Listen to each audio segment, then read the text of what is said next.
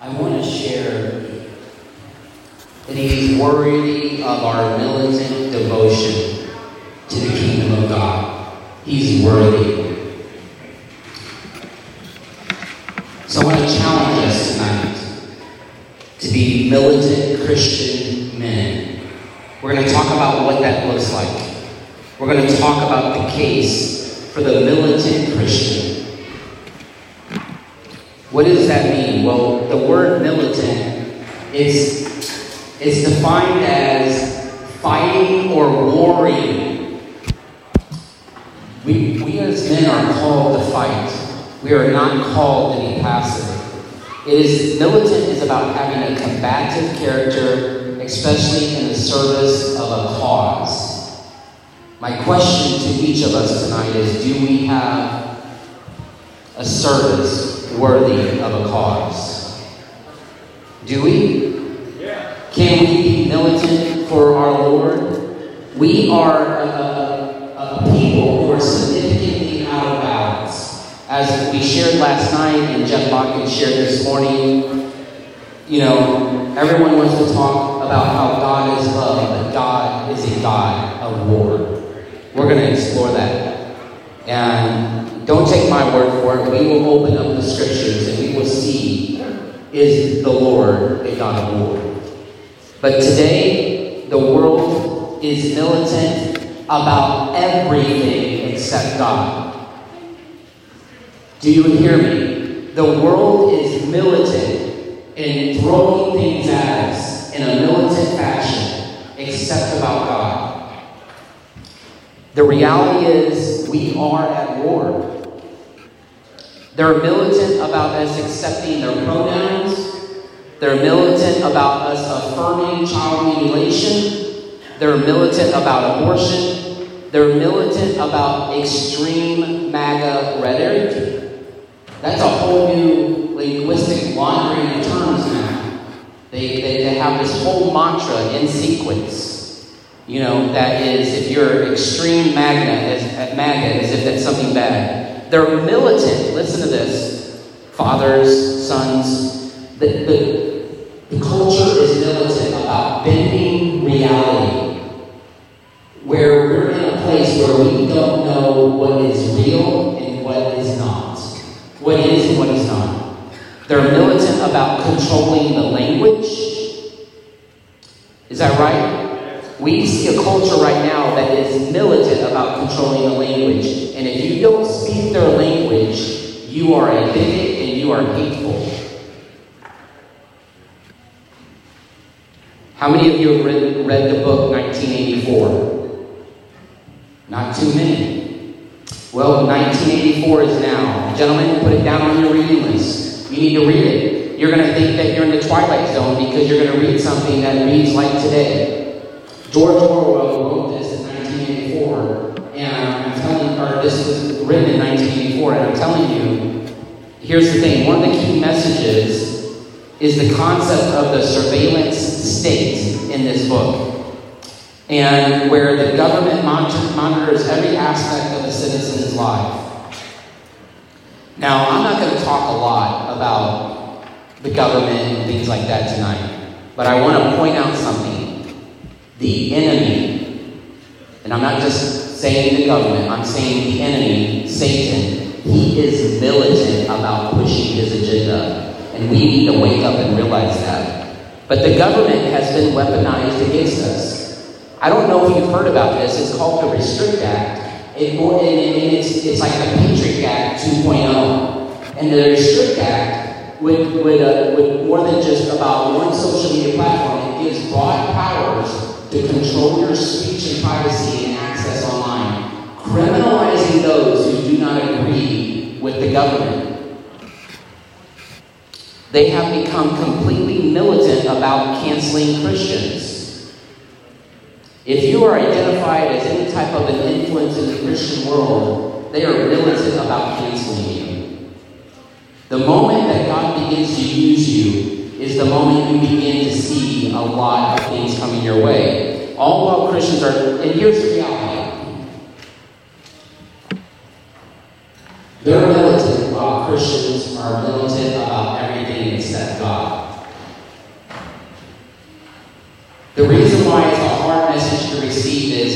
Should Christians be militant? Yes, they should. They should. Men, we should be militant. We should be militant towards masculinity. We should be militant towards raising masculine, godly men and capturing our children's hearts. We should be militant about it.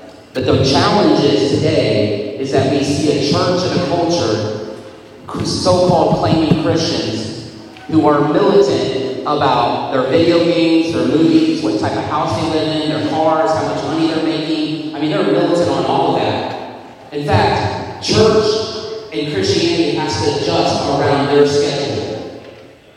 And they're militant about it. Well, I can't do that for the church. I can't do that for God because, well, you know, I'm planning this amazing trip to so-and-so. I'm planning to do this, or I'm planning to do that. Does that sound like they're militant about God? No, it isn't. But the question is militant biblical? Well, let's look at it. The term militant church is actually like a metaphorical expression. Does anyone know where it came from originally? Before anyone want to take a guess? Yes. Go ahead, yell. Poland. Very close. Militant is metaphorical expression that refers to the church's active engagement in spiritual warfare or defending the faith against various forms of evil.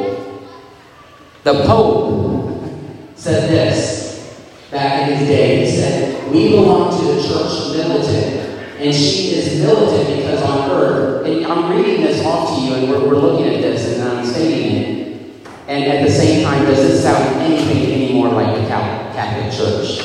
It doesn't. The Catholic Church is anything but a church, right? We belong to the church militant, and she is militant because on earth, the powers of darkness are ever wrestling to encompass her destruction.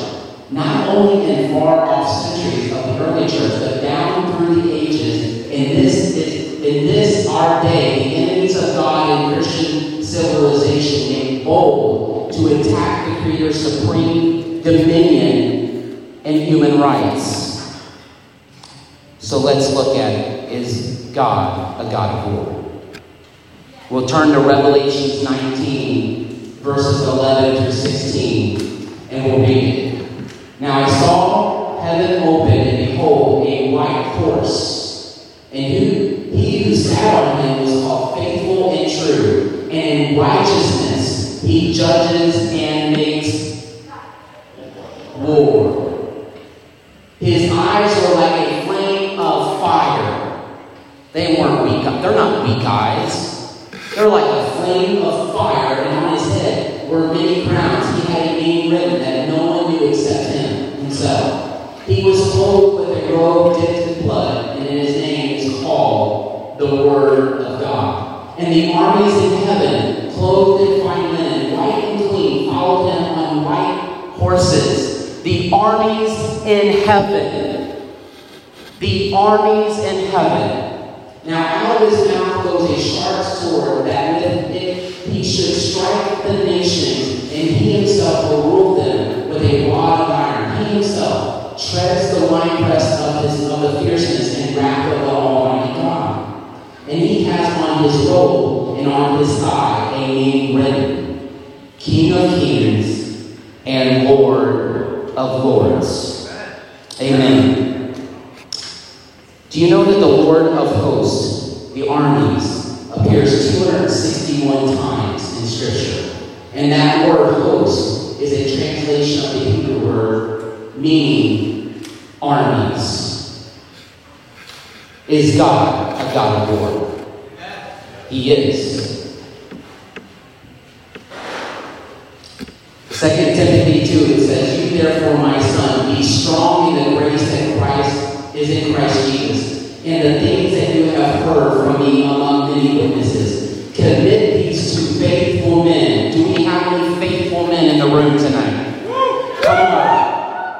Commit these to faithful men who will be able to teach others also. Today we saw so many different men teaching and sowing into others' lives. I walked up to a dad when we were butchering the cow this morning. I had a son that Dad, hey, would you teach this boy how to cut meat? He said, absolutely. We need to be those men that will teach others. You therefore must endure hardship as a good soldier of Jesus Christ. No one engaged in warfare entangles himself with the affairs of this life. Listen, if the affairs of this life have such a grip on you, you are on defense in the enemy's war. You need to flip that over and take the offense. But you can't do it if you are so caught up in the affairs of life. You're trying to keep up with the Joneses. You need the big house, the cars. You need all of these things to validate your identity. Let me tell you, your identity alone comes from Jesus Christ. To live for His name and His fame alone. It isn't about me. It's not about you. It's for His name and His fame and His glory. So we need to be those that are militant about serving Jesus Christ. Amen. And if anyone competes in athletics, he is not crowned unless he competes according to the rules. The hardworking farmer must be first partake of the crops. Consider what I say, and may the Lord give you understanding in all things. May we not be those that have our head in the sand. I like what Chaplain Paul Zimmer said, military chaplain. He says, the follower of Jesus is always at war. He remains in the church militant until he enters church triumphant in heaven. There is no church pacifist. Those who do not fight are dead. If you're not fighting, it's because your wood's wet. You are dead. And you need to pray to the Holy Spirit that He would ignite you, that you would not live a pacifist life, a dead life. But, oh God, that you would pour your fire out on me, that I would be one of those that would shake this earth for your kingdom. Amen? Guys, we're not meant to be passive. We're not meant to not make an impact. But the way that you make an impact and the way that you run with God are in the same place, and that is on our knees. Amen? 1 Timothy 4 says this, now the Spirit expressly says that in the latter times, some will depart from the faith, giving heed to deceiving spirits and doctrines of demons. We see that right now. They're militant about the doctrines of demons. How love is love, and we need to be accepting of all these different things that are going on in our culture. Speaking lies and hypocrisy, having their own conscience seared with a hot iron. I can think of some celebrity pastors right now that have their conscience seared. Conscience are seared. And they're forbidding to marry and commanding to abstain from foods which God created to be received with thanksgiving by those who believe and know the truth. For every creature of God is good, and nothing is to be refused if it is received with thanksgiving. Hallelujah. Amen. We just ate a cow. Come on. Well, I'm a vegetarian. Well, thank you. That's more meat for me. So is the cow. All right, for it is sanctified by the word of God in prayer. I'd get myself in trouble on that. The good confession, 1 Timothy 6. But you, O man of God,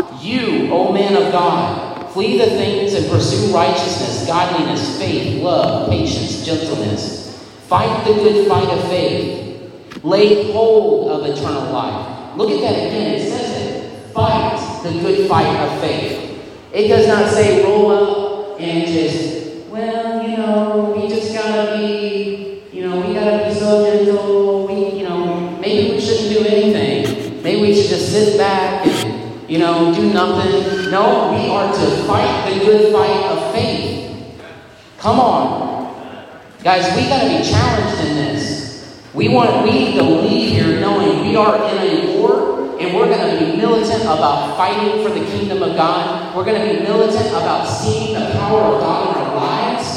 Come on. Do you want to see the power of God move in your life? The only way it happens is if we get serious. If we mean business with God, I want you to know He means business with you. Come on. I urge you in the sight of God who gives life to all things and before Christ Jesus who witnessed the good confession before Pontius Pilate, that you keep this commandment without spot, blameless until our Lord Jesus Christ appearing, for which He will manifest in His own time, He who is blessed and only potent, the King of kings and Lord of lords, who alone has immortality, dwelling in the unapproachable light, who no man has seen or can see, to him be honor and everlasting power. Come on. Look, I'm going to read some more. We're going to have a little bit of a word fest. Is that okay?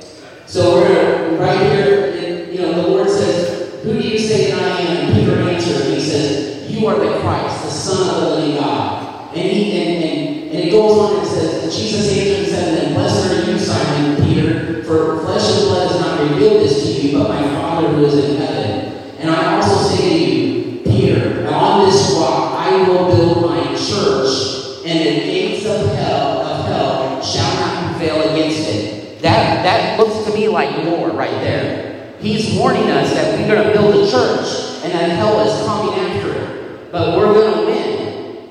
But I don't want to be the ones that get before my Father in heaven, and he asked me why I didn't engage in the war. I want the last guy you have to be when the devil goes, whoo, not because he's just celebrating another Christian's gone, but he's celebrating that he doesn't have to contend against me anymore. Come on.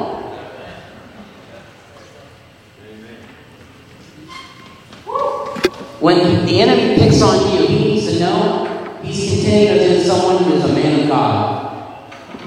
Not just anybody, but someone who knows who he is in Christ Jesus. That's you. That's me. And it says here, verse 19. Read it, and let's read it. You might even want to say it out loud yourself. And I will give you the keys of the kingdom of heaven, and whatever you bind on earth will be bound in heaven, and whatever you loose on earth will be loosed in heaven. We are at war. In 1 Corinthians 10 it says, now I, Paul, myself, am pleading with you by the meekness and gentleness of Christ, who is in the presence. I am lowly among you, but being absent, I am bold towards you. Paul is bold. There we see it again. Is he being a coward? No, he's being bold towards them. But I beg you that when I'm present, and I may not be bold with the confidence by which I intend to be bold against some who think of us as if we walked according to the flesh. We need to be bold, not according to the flesh, but according to the Spirit of God.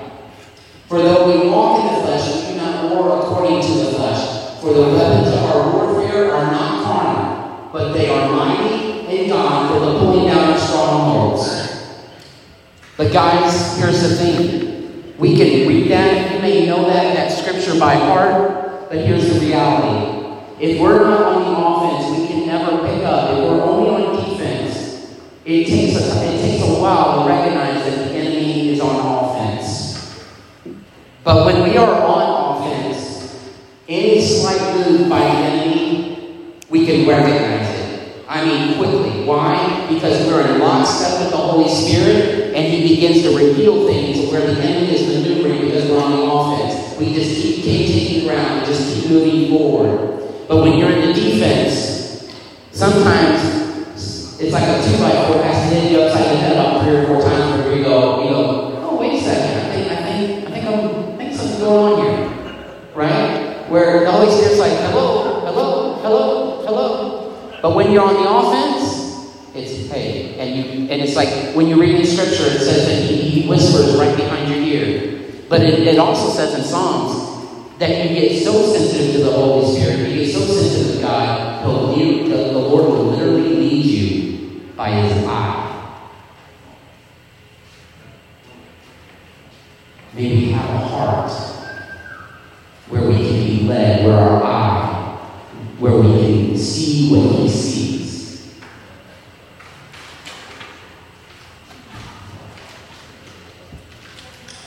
John Wesley, the militant church is one that never retreats but advances, conquering every stronghold of the enemy through prayer and perseverance. There can't be any quit in us. We can't quit. You can't quit.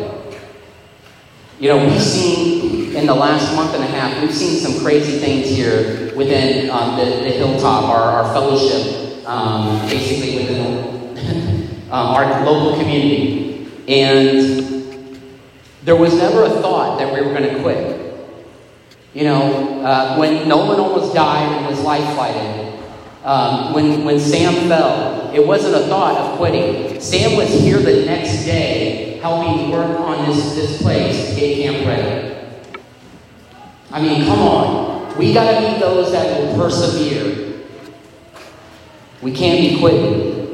We can't be those that when the enemy attacks, we go, oh, I wonder if I should be doing this for God or not. Maybe I'll just go ahead and sit on the sideline. No, we need to be those that recognize when the enemy is attacking and we continue to persevere and move forward. Amen? We are at war. What does it say? The whole armor of God in Ephesians 6. Finally, my brother, be strong in the Lord, in the power of His might. When you put yourself in that uncomfortable place of going to war for the Lord by the Spirit, you can trust on the power of His might. Put on the whole armor of God, that you may be able to stand against the wiles of the devil. For we do not wrestle against flesh and blood, but against principalities and against powers, against rulers of the darkness of this age, and against spiritual hosts of wickedness in heavenly places. Hey, listen. I got saved in 1992, August of 1992. I started attending a Southern Baptist church. I became a licensed Southern Baptist minister. But I learned real quick within a few short years that the enemy is real, there's wickedness, and there's demons. I learned it real quick. Real quick. We cannot ignore the reality that we are dealing with the enemy, but we're dealing with powers, we're dealing with all types of things that are going on around us. We cannot be naive to that. Just because it's stuff that we don't understand, we can't be naive to it. That's why we need to be taking the offense. We need to be running with the Lord on our knees so that we can hear from Him and recognize when things are going on in the spiritual realm in heavenly places. We need to be able to recognize what's going on. Therefore, take up the whole armor of God, and you'll be able to stand the evil day, and having done all to stand, you stand. Stand, therefore, having girded your waist with truth, and putting on the breastplate of righteousness, and having your feet shod with the preparation of the gospel of peace, and above all, take the shield of faith. Guys, why would you need a shield of faith if you weren't at war? Come on. We're at war. And take the helmet of salvation and the sword of the Spirit, which is the word of God. Praying always with all prayer and supplication.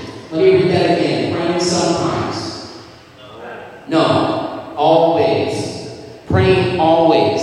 We need to be, as we're walking through the day, as I talk about walking in a heart of repentance, that's part of just in fellowship with the Holy Spirit on a daily basis is praying. You know, having conversation and prayer time with the Lord. We need to be those that are praying on a regular basis. And for me, that the utterance may be given me, that I may openly and boldly make known the mystery of the gospel. Let me tell you something. You cannot understand the mystery of the gospel if you're on defense. You understand the mystery of the gospel when you apply Hebrews 11, and by faith you begin to walk things out so that you can understand.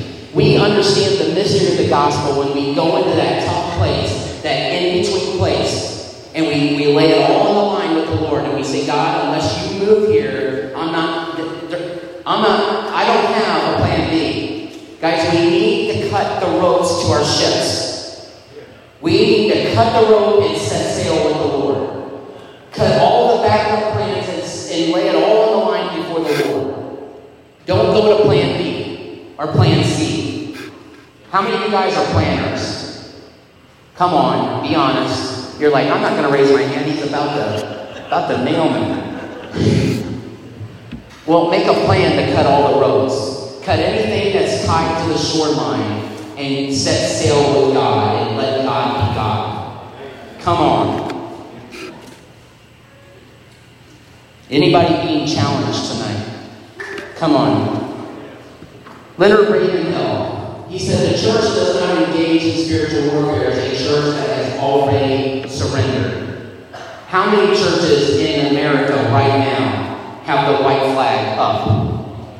Totally surrendered. Man. How many Christians are walking around with a proverbial white flag in surrender? How many Christians need to see your witness that you are not surrendered? Come on. Can God use you to impact those that are dormant and on the defense, that they can see that you're not surrendering? We need to be those that lead with biblical manhood. I like what Randy Stinson says. Randy Stinson is the dean of one of the deans at Southern Baptist Theological Seminary on the family side. But I like what he says.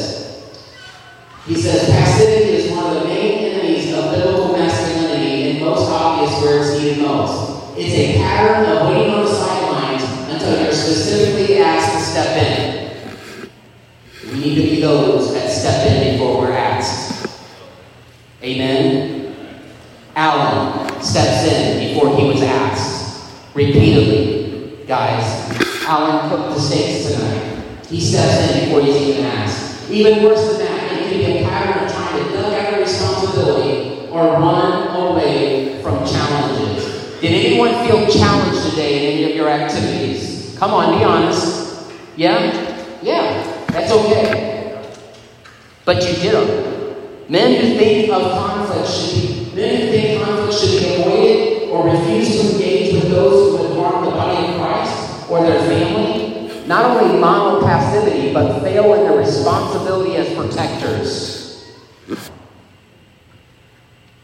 Just let that sit there and marinate for a moment. Running to the battle means routinely taking a step toward the challenge, not away from it. You know, being a male is a matter of birth. Being a man is a matter of maturity, not age.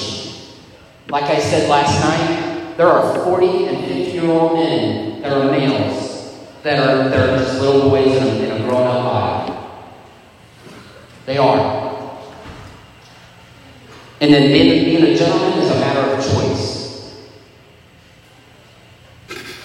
Being a gentleman is being sensitive to the Holy Spirit on how you're going to lead your wife, how you're going to love on your daughters. I like this quote by Dr. David Jeremiah. He said, "A man of God in the will of God is immortal until his work is done." You are unstoppable until your work is done in the kingdom of God. My question for you personally is, are you at war? And have you taken that challenge on? Matthew 11:12 says this, "And from the days of John the Baptist until now, the kingdom of heaven suffers violence, and the violent take it by force." I like what Tristan Emanuel says. He is a Canadian Christian activist who equips Christians for the public square. How about that? That's a novel idea. Engaging in the public square. I like what he says. On a cultural level, we all know that the idea of real men has almost been beaten out of our social consciousness. Men are objects of scorn and they're vilified. They watch TVs and commercials and sitcoms, and you'll witness a barrage of attacks, all designated to assault the dignity of real men and the historic role model of males as provider and protector. Guys, 20 years ago, this was rampant. This was what was being programmed through the televisions, through everything. 20 years ago, they would take and just continually assault the dignity of men on television and lower the expectations of them being provider and being protector. And then Eric Metaxas, he says this: "Something began to happen back in the 1960s where we ceased teaching the things we once knew. And so from that time now, we have ceased to raise manly men." Not us. We refuse to be those that do not raise manly men. I've got good news for you. You may not feel like you've done a great job, but you're here right now saying, you know what? I'm serious about biblical manhood. I'm serious about raising godly men. Young men, let it be a statement to you, the fact that your father is saying, you know what, I have set this weekend aside for me and you. It means he is serious about his relationship with you, and it means he's serious about raising a godly young man, a warrior for Christ. Tristan Emanuel goes on to say, many pastors have suppressed godly male assertiveness, opting out to be nice. Andy Stanley. They have advocated their calling to speak the truth in the interest of political correctness.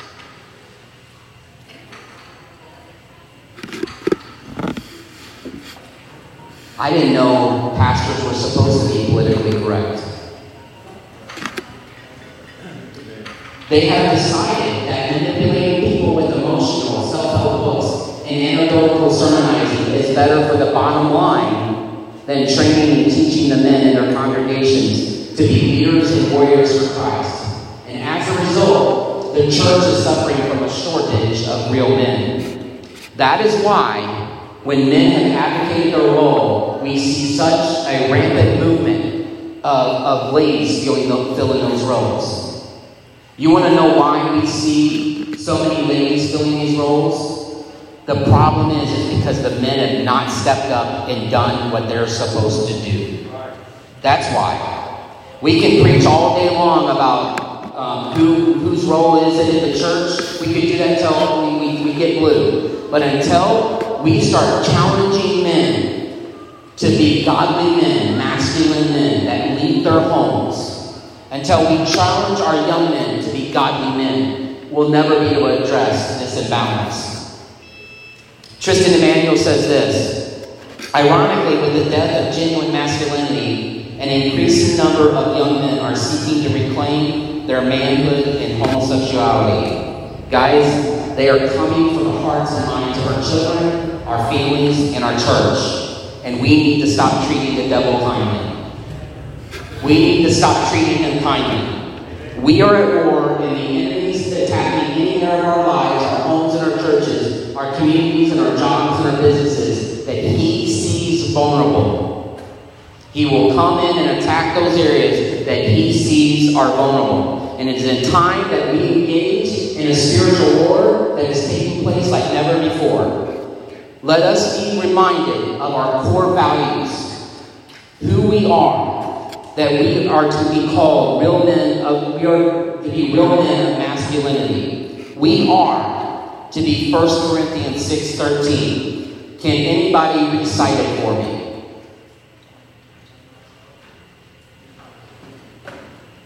Be watchful, stand firm in the faith, act like men, be strong. The theme by the Apostle Paul clearly is the command to act like men carries little meaning in a culture where there's no understanding of what biblical manhood really looks like. Confusion abounds among Christians. I like what Reverend Roy Smith said. He's a Methodist minister back in L.A. In the 1930s and 40s. And he said, the ability to accept responsibility is the true measure, is the measure of a man. We need to be in a place right now where we accept the responsibility, rest solely on our shoulders to be godly men and to go to war for the kingdom of God. We must keep the main things the main things. And I like what Psalm 144 says. I believe we're in a place in this message where we can all lock in on what this says in Psalm 144. Blessed be the Lord my rock, who trains my hands for war and my fingers for battle. Say it with me. Blessed be the Lord my rock, who trains my hands for war and my fingers for battle. Let's say it again. Blessed be the Lord my rock, who trains my hands for war and my fingers for battle. One more time and say it loud like you mean it. Blessed be the Lord my rock, who trains my hands for war and my fingers for battle. Psalm 149. Let the saints be joyful in the glory. Let them sing aloud in their beds. Let the high praises of God be in their mouth, and a two-edged two-edged sword in their hand, to execute vengeance on the nations and punishment on the peoples, to bind their kings with chains and their nobles with fetters of iron. Are there any kings, are there any nobles that need to be bound and removed? Is there any that need to be taken care of? Yes, there is. To execute on them with a written judgment and dishonor have all the saints. Praise the Lord. Like I said, we're either on offense or we're on defense. There is no sitting on the bench. We've got to be watchful in our homes, in our church, in our community. No more fearful, cowardly Christianity. No more men who can't change a tire. Listen, you might be in here and you don't know how to change a tire. Well, you need to learn how to change a tire. You need to learn how to do some simple maintenance on a car. We have allowed a culture over the last 40 years where we have men that don't know how to do the basic things that take care of their own house. That's not your fault. That is the generation before us' fault, but we are not going to blame the generation before us. We're going to take the responsibility and recognize it's our job from this moment on to learn how to do the basic things. Hey, listen to this. You are here. You just learned how to butcher a cow. Come on. Yeah. That's awesome. Either we do the hard things now or we'll pay for it later. I'd rather pay for it now because it's going to cost a lot much more later if I don't pay for it now. Amen? What we see today is nothing short of a militant from the state. The state is militant, and they are coming at us hard. Martin Luther King said this. He said, the church must be reminded that it is not the master or the servant of the state, but rather the consciousness of the state. Are we the consciousness of the state or not? I tell you what, our founding fathers knew we were. They sure did. The world has declared war on Christianity, guys.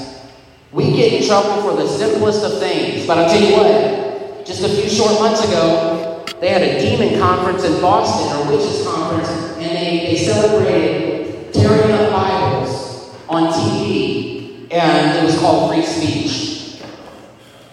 But I'll tell you what, if we tore up a Quran right here, we might get charges pressed against us for hate speech. I want you to think about that.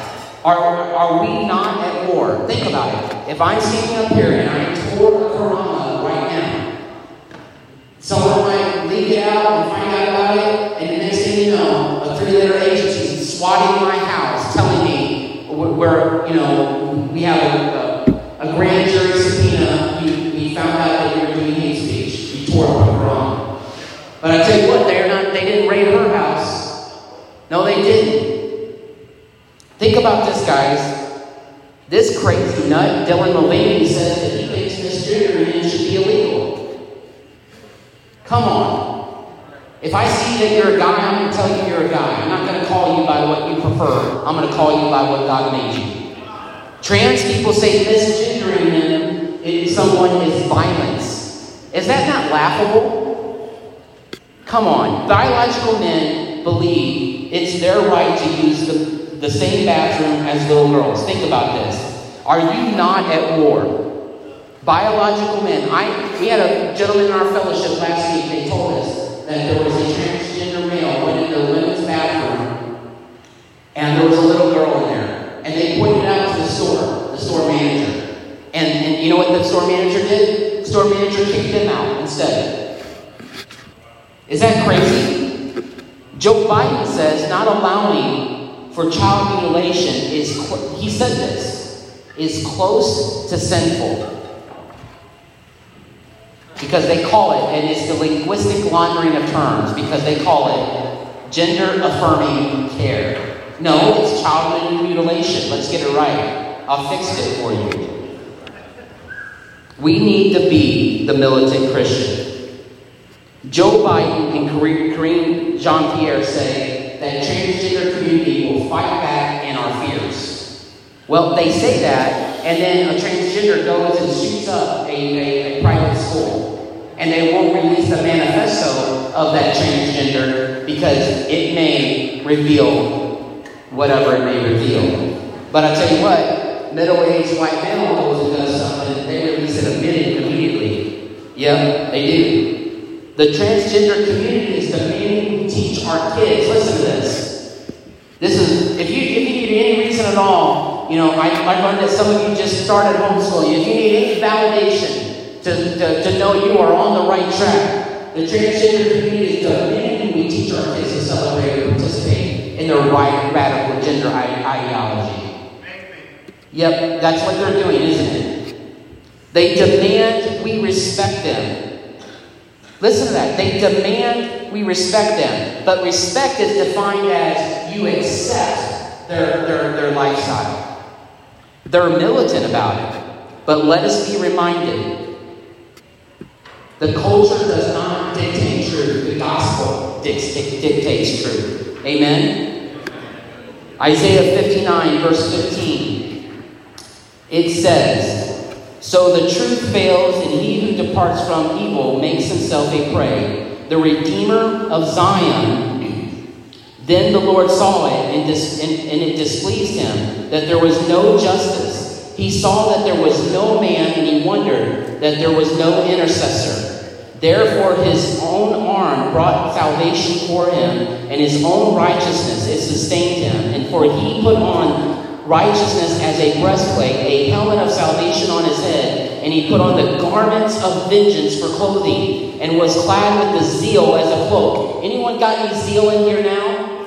Come on. Verse 18, according to their deeds, according he will pay. Fury to his adversaries, recompense to his enemies. The coastlands he will fully repay. So shall they fear the name of the Lord from the west, and his glories from the rising of the sun. When the enemy comes in like a flood, the Spirit of the Lord will lift up a standard against him. You got to declare that in your life. If you are facing a war right now, you will declare it. If the enemy is coming like a flood, be reminded right now of his word. The Lord will raise up a standard against him. He will raise up a standard against those that are attacking his people in Israel. He will do it. Lord of war, move on Israel's behalf, even now, in Jesus' name. The Redeemer of Zion will come, and to those who turn from transgression in Jacob, says the Lord. Verse 21, as for me, says the Lord, this is my covenant with them. My spirit who is upon you, and my words which I have put in your mouth shall not depart from your mouth, nor from your mouth or your descendants. I want that. Nor from the mouth of your descendants, says the Lord, from this time and forevermore. Who wants that? I do. Guys, listen to this. NPR is not reporting that transgender groups are arming up at gun clubs.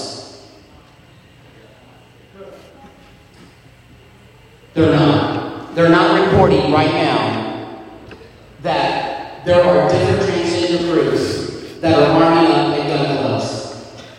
Well, they are reporting it. But the point here is this. We are facing an all-out war. And if we do not, as men of God, keep our head on a swivel, if we do not pay attention that this is real, it is serious, we're going to be asleep at the wheel, and we're not going to know what happened. We're going to be on defense, and it's going to take several times of getting hit up inside the head before we recognize what it is that we need to do. And I do not want to be that guy. Amen?